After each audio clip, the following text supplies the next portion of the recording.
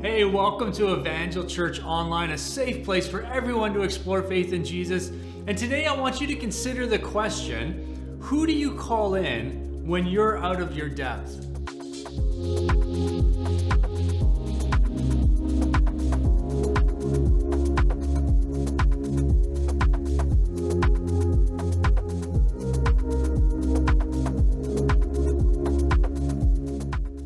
Hey, welcome back. My name is Lucas. I'm one of the pastors here at Evangel Church in beautiful Powell River, British Columbia.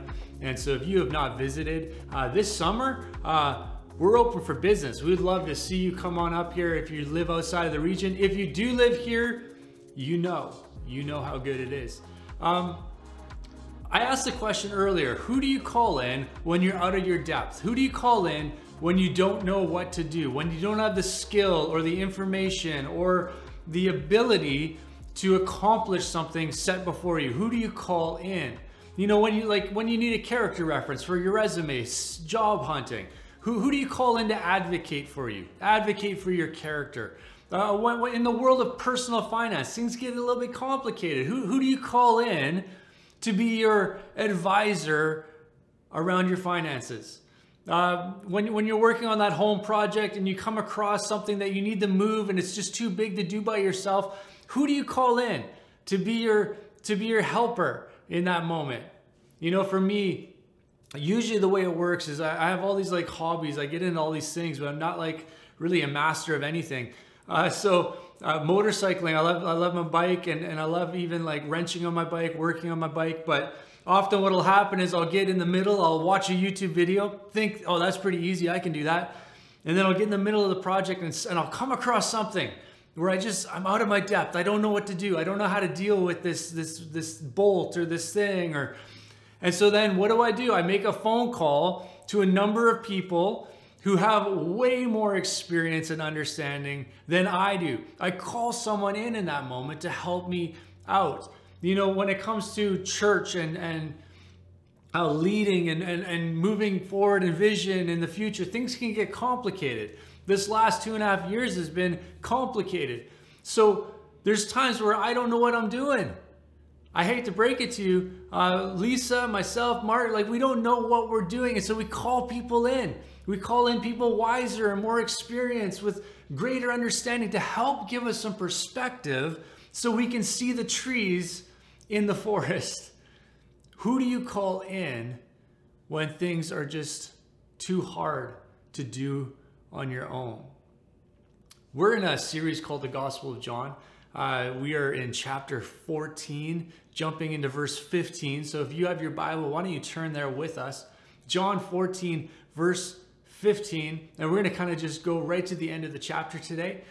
But if you do not have a Bible and you want to track with us today, why don't you just visit myevangel.church/Bible, and we want to resource you with a digital Bible right away, right now. You can pause this video, get it right now. But if you're in the Powell River region, we would love to get you a hard copy Bible as well. And so there's information on that page to do that. So verse 15, if you love me, you will keep my commandments.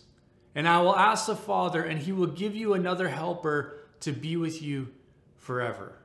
Lord, as we dig into your word today, would you reveal truth to us? Holy Spirit, we're going to learn about you today. Would you come and be our teacher? Would you be our guide in truth? Would you reveal the word to us? In Jesus' name we pray. Amen. Now, this passage alone could take all day to unpack. There's so much going on here, but I want to just focus in on two things. So the first is Jesus defines love here. Let's read it again. If you love me, you will what? Keep my commandments. So love is defined as obedience to Jesus' teaching, example, and way. Love according to Jesus is word and deed. It's a confession of your mouth authenticated by the actions of your life. In fact, a little later in verse 21, he says, whoever has my commandments and keeps them, he it is who loves me. And he who loves me will be loved by my Father, and I will love him and manifest myself to him. I love this verse because it unpacks the consequences of this kind of love. Let me ask you a question. Have you ever felt far from God? Have you ever felt like you were disconnected? You know what I mean? Relationally with God. Now, there's a number of reasons this might be. You know, sometimes God leads us into desert places like that are dry spiritually, because he's leading us to put down deeper roots. He's leading us and he's preparing us for greater things ahead. But sometimes the desert moments and seasons of our soul are self-induced. Sometimes they are a result of us not loving God as he defines it, both in word and deed, both in confession and action. When that happens, can I encourage you, if you're at that place, would you consider this promise right here? Let me read this again. I want you to consider what's going on here. Verse 21, John 14. Whoever has my commandments and keeps them, he it is who loves me. And he who loves me will be loved by my Father. And I will love him and, underline this, manifest myself to him. And I love that this idea that Jesus will manifest himself to the ones who love him as defined by words and deeds, confession of the mouth, but also the actions of one's life, submitting oneself to the way and the purpose and the ways of Jesus. And there's a spiritual principle at play to love God in this way. He then promises this manifestation. And the word manifest here means in the Greek to reveal or make known. So if you're in a dry season, a dry kind of desert moment, perhaps you need to consider and discern, Lord, is this self-induced? Is this a result of me letting all sorts of other things crowd out this idea of pursuing not just the knowledge of God, but pursuing the wisdom, the activation, the living out of that knowledge in my life? And I believe for some of you, if you walk that out, if you begin to take that journey, God will reveal some places that need to come into alignment with his way and his word. And the result of you submitting your life to that is you will begin to sense and know the manifest presence of Jesus in your life again. The revealed, the made known presence of Jesus with you. Now, I said earlier, there's so much going on in this verse. And the second reality, I said there's two things that we wanted to dig in. The second thing is we realize just how fundamentally underqualified we are to love God in this kind of way. Right? Now, we've just talked about loving God in word and deed, but Jesus is speaking to these disciples in a context where these disciples have lived with him day in and day out, in the public eye and the private eye. They've seen everything about Jesus' life, and they've seen him to be perfectly consistent in character, perfectly and consistent in living out the spirit of the law without any kind of missteps. He's holy in both the public eye, but also when they watch him and see him and follow him in private as well. He serves with compassion. You know, just before that, he washed the feet of the disciples. He walked in this like awesome kind of moment of humility as he served his disciples. He walked in a way that defied social norms around him. And I want you to just consider the tension that perhaps the disciples, just like us, are feeling in this moment. Jesus is saying, love is both word and obedience. It's both confessing you believe, but also having your life reflect, authenticate that confession in the way you now live. But the standard is so impossible. The standard of Jesus, he's done it perfectly. And so the disciples are caught in this moment of tension, and we are too. Love God. How do we love God in this way? We are so underqualified to love God in this way. And it's this moment, it's in this tension that Jesus introduces us to what he calls another parakletos, another paraclete. We in our translations, we're going to get into this, but he's referencing the Holy Spirit that is going to be poured out onto the earth after his ascension.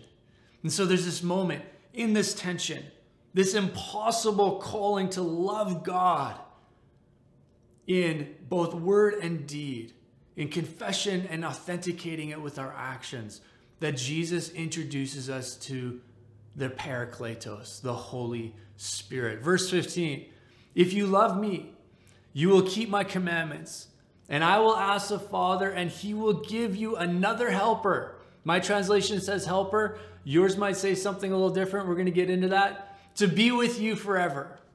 Notice Jesus says another helper, a Parakletos.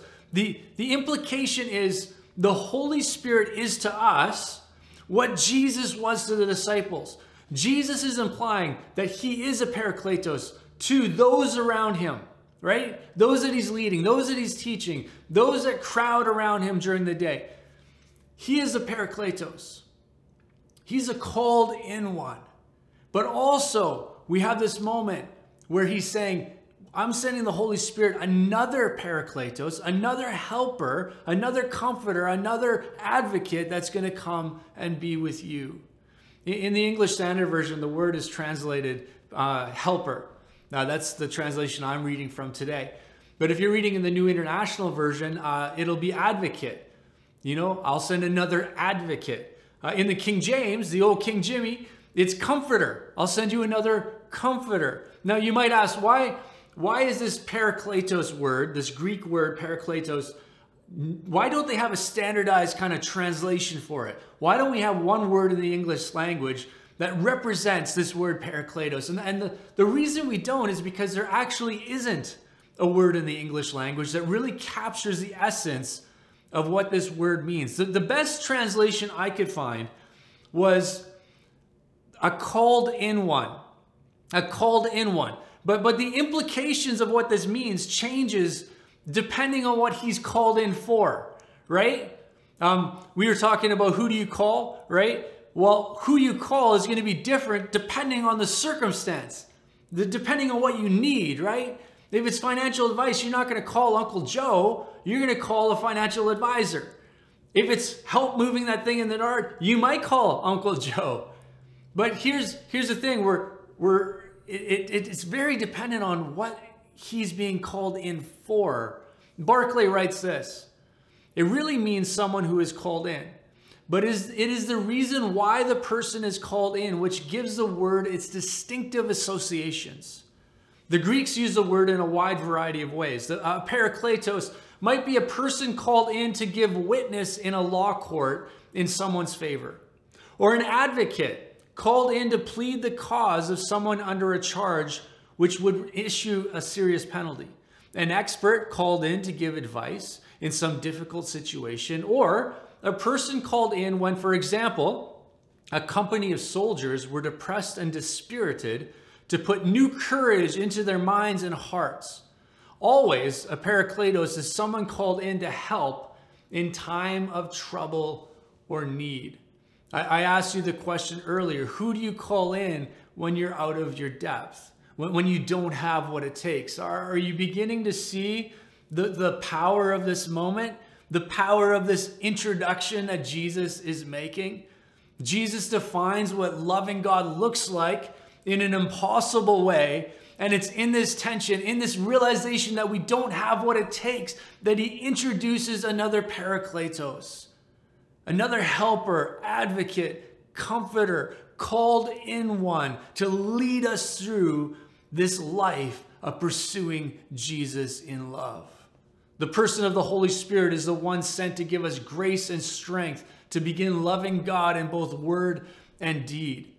And in the next while, we're going to see that Jesus kind of really begins to unpack the function and the person of the Holy Spirit as he is handing off this moment to the Spirit as he is looking towards the cross and towards his ascension and his exaltation and the leaving of earth before him. Verse 17, even the Spirit of truth, whom the world cannot receive because it neither sees him nor knows him, you know him, for he dwells with you and will be in you. I will not leave you as orphans, I will come to you. Yet a little while, and the world will see me no more, but you will see me, because I live and also will live. In that day, you will know that I am in my Father, and you in me, and I in you. Now, when we first read this, we might read it in a very extremely exclusionary kind of language. You know, the world cannot receive him, but you will. Right? The world cannot receive him, but you will. To understand this, we need to kind of understand the word that we translate to world in the English from the Greek. And the word is cosmos. It means to set in order. And I think in a lot of ways, Jesus is not speaking in terms of the physical world. He's talking in terms of a mentality, a mindset of a segment of the world. You know, this idea that those who have set in order their lives with no room for God, they won't see him. The world, in other words, is a kind of a paradigm that has no room for God. You don't find what you're not looking for. But we also know the opposite to be true. Matthew writes 7:7-8, ask and it will be given to you. Seek and you will find. Knock and it will be open to you. For everyone who asks receives, and the one who seeks finds. And to the one who knocks it will be open. You know, this distinction between the world and those who believe, it's not an active exclusion. It's simply a description of a reality. But the work of the called in one, the work of the Spirit in this context is convincing us that we have a heavenly Father. We are not orphans deserted by Jesus when he ascended. And the disciples are going to look back on this moment and they're going to realize that they were not left alone. That Jesus did not desert them, but rather he sent the Spirit to comfort and to advocate and to lead them and guide them and empower them. He is the Spirit of adoption. In fact, just as Jesus was in the Father, so he will be in us. The work of the Spirit is bringing Jesus into our lives to take up residence, to tabernacle in us as temples of the Holy Spirit, the very presence of God in us. And this is kind of a fantastic progression because in the Old Testament, we see the tabernacle was this tent of meeting. It had the Ark of the Covenant in it, which represented the presence of God, but only the priests could interact. Only the high priest could go into the Holy of Holies. And so there's this idea, this kind of concept of this geographically limited place that was set up, and it was limited in terms of who could actually be in the presence of God. But then it progresses to Jesus. Jesus comes and he shakes up the paradigm. He shakes up this moment. He comes and he completes the law and the prophets. And now he calls us, all those in Christ, priests. But not only just priests, but we're also temples of the Holy Spirit. And so we walk and live and breathe as temples of the very presence of God and priests that can come right into the Holy of Holies and know him intimately. Let's continue in verse 22. Judas, not Iscariot, make that distinction, said to him, Lord, how is it that you will manifest yourself to us and not to the world? Jesus answered him, if anyone loves me, he will keep my word, and my Father will love him, and we will come to him and make our home with him.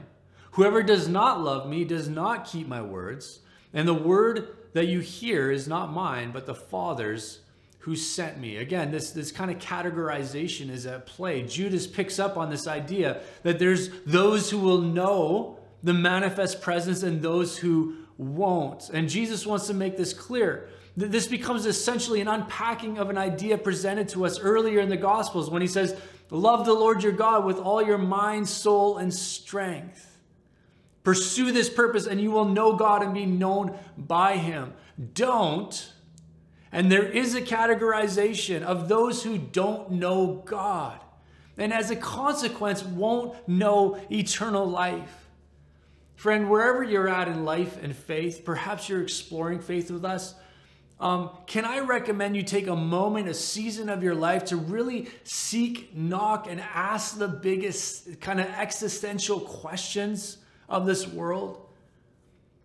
Can I ask you not to ignore the still small voice of the Spirit speaking to you?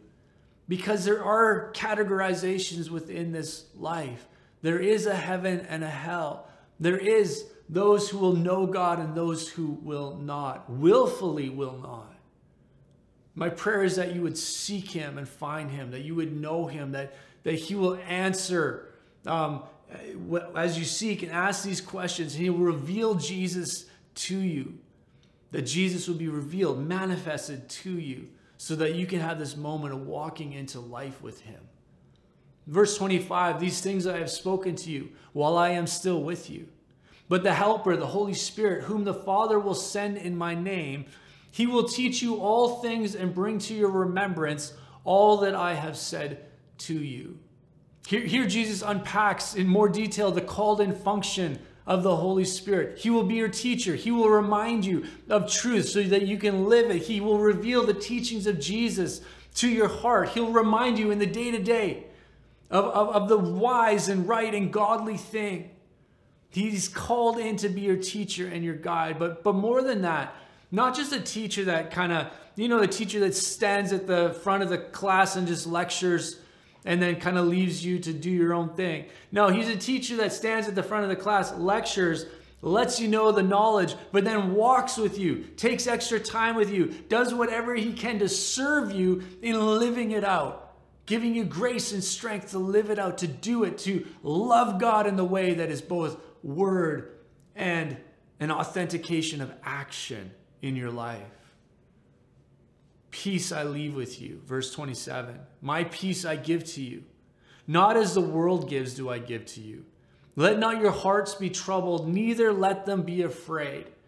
I can't help but kind of read into a double meaning here. Jesus is speaking of peace in broader terms than simply this kind of peace of mind. He's speaking to this reality of the Spirit as the called in one, as our peace. Comforter, some translations say. But when we use the word comforter, back in the 14th century, it was Wycliffe who first translated parakletos to comforter. And in the 14th century, it worked. But the meaning of the word for us within our culture has changed significantly. And so it doesn't quite work anymore. Because when we think of comfort, we think of being removed from pain and struggle. But comfort in the context that this is coming from is actually a empowering and encouraging in the midst of pain and struggle. Barclay writes, in the Bible, the word for peace, shalom, never means simply the absence of trouble. It means everything which makes for our highest good. The peace which the world offers us is the peace of escape, the peace which comes from the avoidance of trouble and from refusing to face things. The peace which Jesus offers us is the peace of conquest. No experience of life can ever take it from us. And no sorrow, no danger, no suffering can ever make it less. It is independent of external consequences. We've talked a lot about having an eternal perspective because it helps us put temporary seasons in our lives in the right light. It gives us perspective. Jesus himself kind of gives us the greatest example of this. When he says this, further down in verse 30, he says, I will no longer talk much with you, for the ruler of this world is coming. He has no claim on me, but I do as the Father has commanded me, so that the world may know that I love the Father. What's he about to do? He's about to go to the cross. He's about to be sacrificed for the world. He's about to suffer a painful death.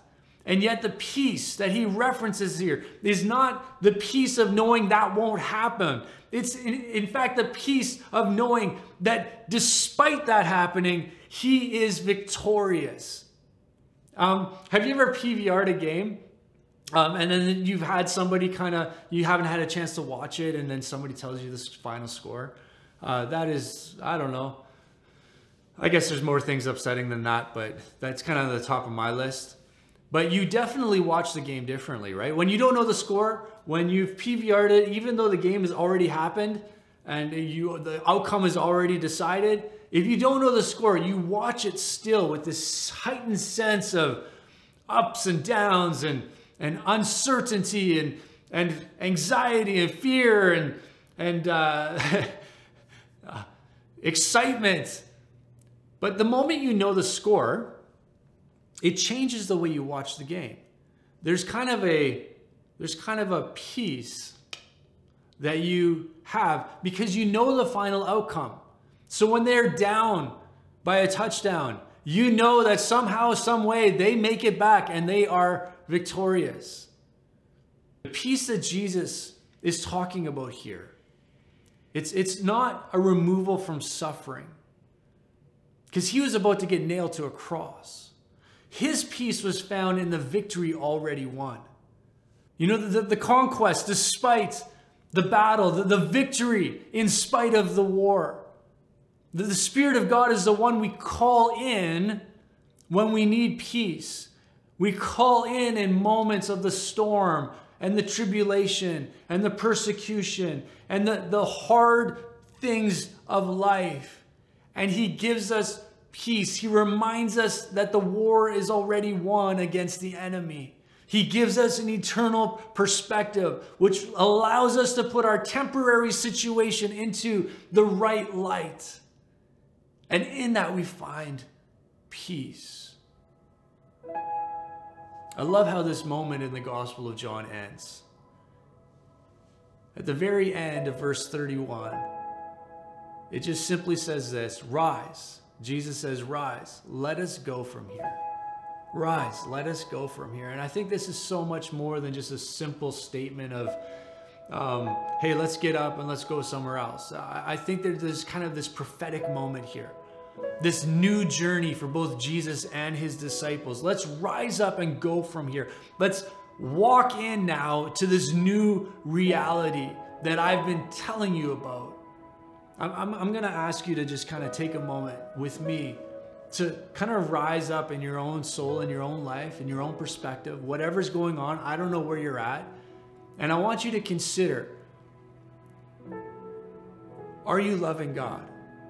Now, not is your confession that you love God. Are you loving God as defined by Jesus? Do you love God in both your confession, but also the authenticating in the way you live your life?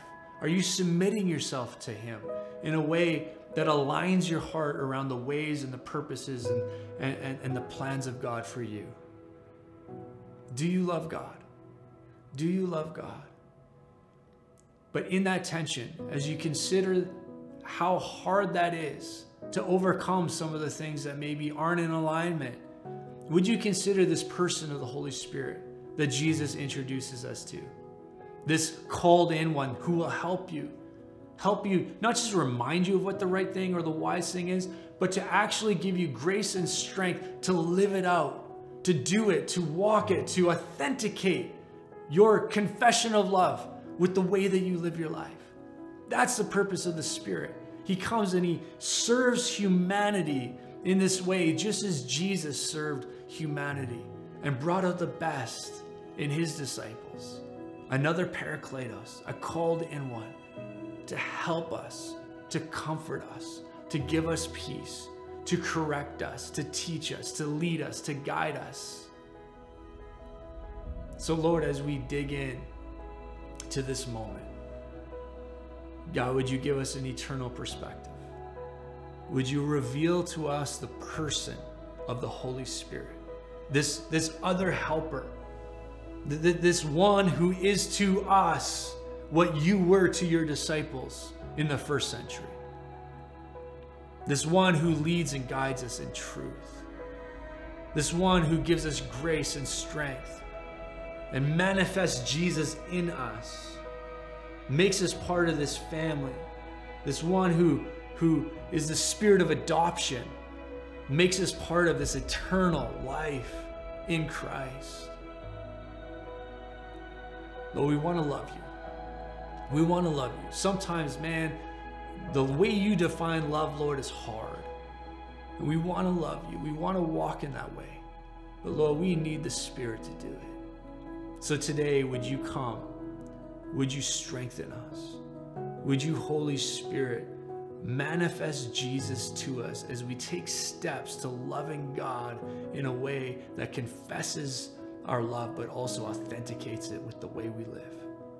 And Lord, may our lives reveal Jesus to those around us as a result. We pray these things in Jesus' name. Amen. Amen. Well, everyone, thank you so much for being with us. Stick with us for just a couple of announcements. God bless.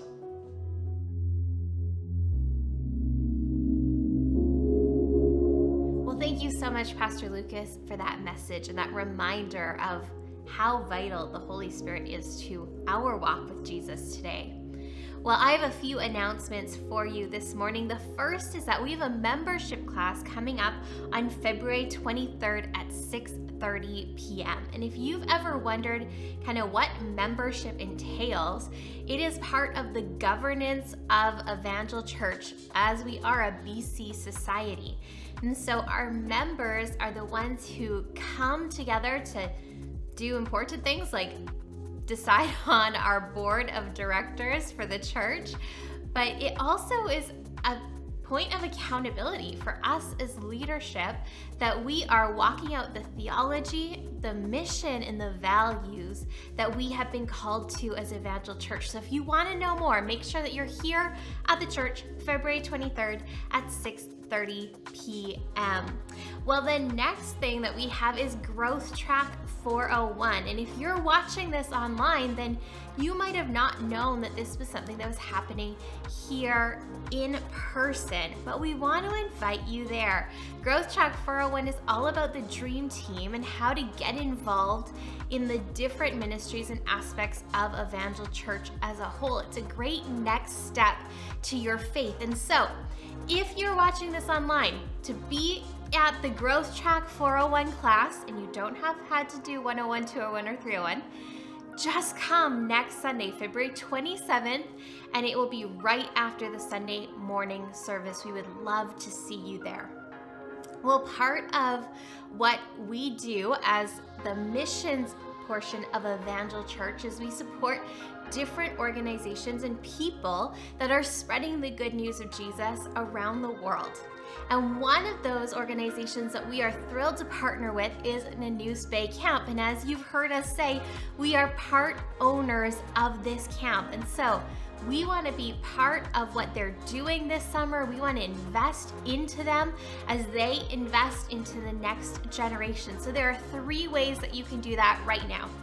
The first is that we have our fundraising campaign going to be able to build some stairs so we can use one of the loft spaces that becomes like a dorm space that hasn't been used for the past couple of years because the stairs have got to a point where they're unsafe. We also want to replace some of the basketball hoops that are kind of getting decrepit and just make that game a little more fun because it's a center point of camp.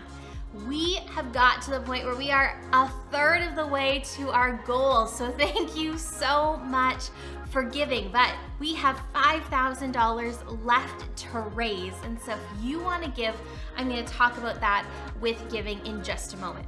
The second way that you can partner with what we're doing, with what Nanoose is doing, is by marking on your calendars a tentative April and May serve day. And we are going to be sending a team to go down to Nanoose Bay Camp and to bless it by installing those things that we're fundraising to be able to build and deep clean the camp. It sits empty for so many months that it really does take a team effort to make sure that that campground is ready for the kids that are going to be coming on July 6th. The last way that you can get involved in camp is by joining one of our missions teams. And we have 3 missions teams that go to Nanoose Bay Camp in the summer. One for kids camp, one for mids camp, preteens, and one for highs camp or teen camp. And if you would like to be part of that, you can email me, lisa@evangelpc.com, and we'll send you all of the information as well as the application package. Because it is working with minors, obviously there is a little bit of a process, a screening process that all volunteers have to go through. But if you're thinking like, I really don't want to be one-on-one with kids in a cabin, there's still a place for you.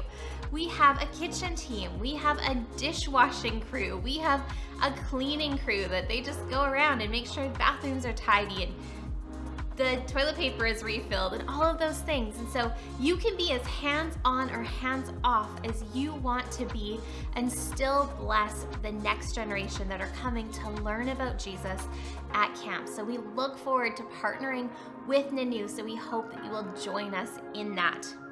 Well, as I mentioned, there are so many ways to be able to give, and we believe that generosity makes room in our hearts for others. And so not only are we making room in our heart for our church family, but we have the opportunity to make room in our heart for kids we haven't even met as they get ready to go to Nanoose Bay Camp. You can give online right now at myevangel.church/give, and you'll see a little icon. It's like a bluey green circle. And if you click on that, you can give online right now. There are all of these different drop downs, and one of those is Nanoose Bay Camp. And so if you did want to give towards camp, you can just drop that down, fill in the amount, and we will make sure that every cent of that gets to those fundraising projects. But I want to thank you for your generosity towards the general budget of Evangel Church as well. You allow us to continue doing the day-to-day work of the ministry that God has set forth for His church to do here in Powell River. So thank you for being part of that. I pray that you have an amazing week as you walk step in step with the Holy Spirit and allow Him to reveal the deeper truths of who God is to your heart.